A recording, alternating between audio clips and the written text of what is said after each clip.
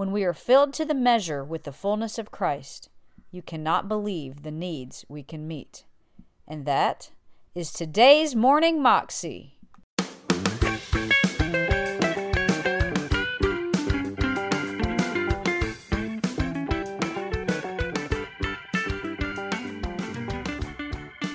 Welcome to the Morning Moxie Show. I am your host, Alicia Sharp of AliciaVSharp.com, and I wanted to take just a little bit of time to tell you about what we're doing here with Morning Moxie. It's a new show with the goal of bringing you some courage every day to start out your days. It's a short show, about 10 minutes or less, of a clip of different speakers and different messages every day, so that you will be encouraged to live your life full out for Christ. Today's show, we have Beth Moore, and she is sharing one of her classic stories about stepping out when Jesus calls you to, even when it's extremely uncomfortable. Sometimes it can be really difficult in our flesh, as she shares, to follow the nudgings of the Holy Spirit. But also, as she shares, the rewards are so worth it. And the amount of help that we can give others and the amount of needs that we can meet are beyond all that we can imagine if we just believe and step out. Here's Beth. I want to tell you a story that I told many, many years ago that remains dear to me, particularly because people bring it back up to me over and over again.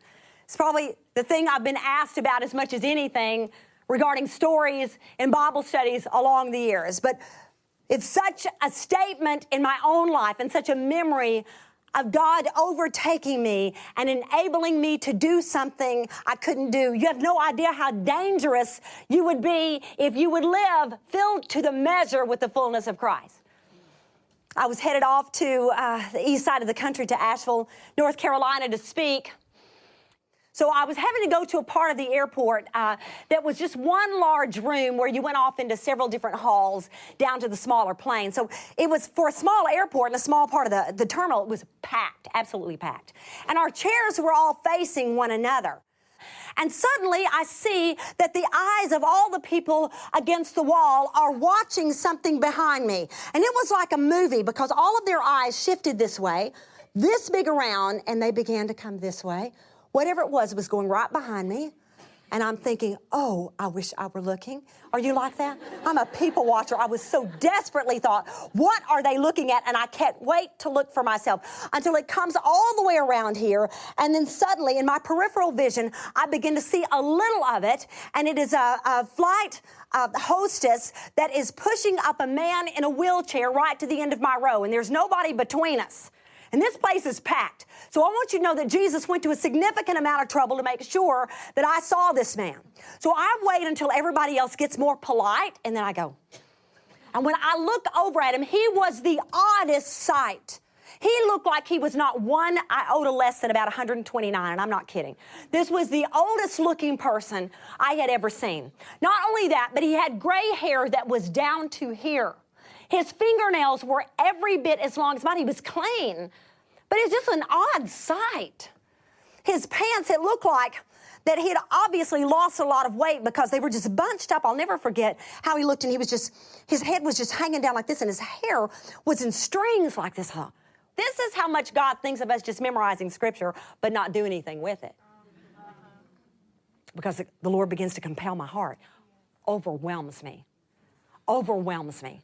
Well, I have learned, I've walked with him a long time. I knew by now, that is scary.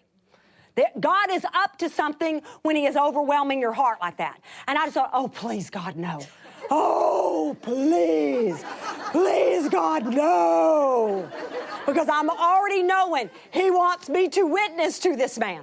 And so I say to myself in my spirit, now I'm not talking out loud, but in my spirit, I'm talking to God silently, and I'm saying, I'm sure my mouth is going, because I say to him, do not make me witness to that man. And now I'm going to tell you, as clear as I'm talking to you now, the Lord spoke to my heart. Then very few times I've ever heard God be this articulate with me. And I'm telling you word for word, these words came into my heart. I'm not asking you to witness to him. I'm asking you to brush his hair. Lord, that man needs witnessing to. blood is combed hair. If a man is lost, and I can tell, Lord, that man, I am your witness. I am your witness. I am your witness. I am your girl. Me. I got the Roman road. Amen.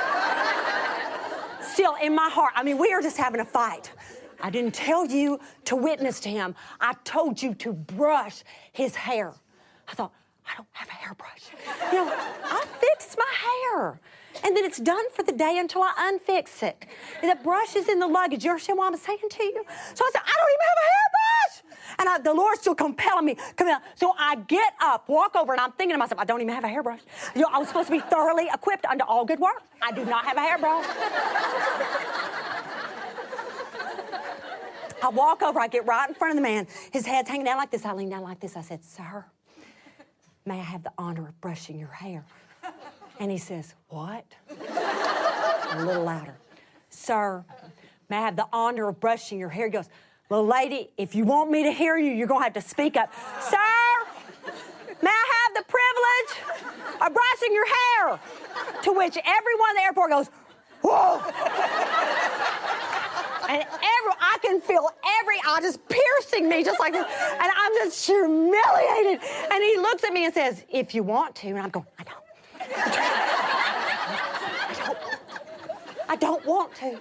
I went, yes, sir. I would absolutely love to. But my problem is, I don't have a hairbrush. He says, I have a hairbrush. He said, it's back in my bag. So I go all the way around the wheelchair. His bag is on the back of it like this. I get down on my knees. I unzip this little duffel bag, and I start pulling out his clean undershirts, his pair of pajamas, all sorts of things. And as I do, I cannot tell you the feeling that overwhelms me. I'm just flooded with the love of Christ. I found the hairbrushes, one of those real old bristle ones, doesn't look anything like our brushes do now. And when I stood up, I went over to him, and I thought, you know, to tell you the truth, this is what I'm good at. I had 2 girls. I'm good at this. So I just came and I just began to brush his hair, and it was so matted that I couldn't even believe it. And so I had to get down to the very bottom of it, and I just brushed the very ends of it, and then just a little bit. It took us forever. And I want to tell you, I was oblivious to everybody else in that room. At that point, nobody else was alive to me. I just kept brushing and kept brushing until that hair was as smooth as silk. I went back around to him and squatted down in front of him, put my hands on his hands. They were on his knees. His head was just like that. And I said, sir, do you know Jesus? And he said, yes, I do. I said, well, of course you do. That figures. I wanted to share the gospel with you. But no, you need your hair brushed. And he told me that his old bride of so many years would not marry him until he came to know Christ. And he said, I was just sitting here thinking to myself, and he wept. I'm about to cry telling you. He said, I was just sitting here thinking, what a mess I must be for my bride. He'd been in that hospital for months, and he was about to return back home. Nobody had cut his hair or anything. I don't know how long it had been since he'd been brushed. That hostess came and put him on the plane, and she came back out, and she was crying. I mean, hard. And she said, what made you do that? And I said, Jesus, he's the bossiest thing. She did need Christ, so I did get to talk to her. He knows what our need is. Man didn't need witnessing to, he needed his hair brushed. When we are filled to the measure with the fullness of Christ, you sweet thing, you cannot believe the needs we can meet. We can do what we know we can. And while you're doing it, you're just thinking, that ain't me. That really ain't me. No. It's God. That was Beth Moore, and you can find that clip on YouTube if you search under Beth Moore, The Hairbrush Story.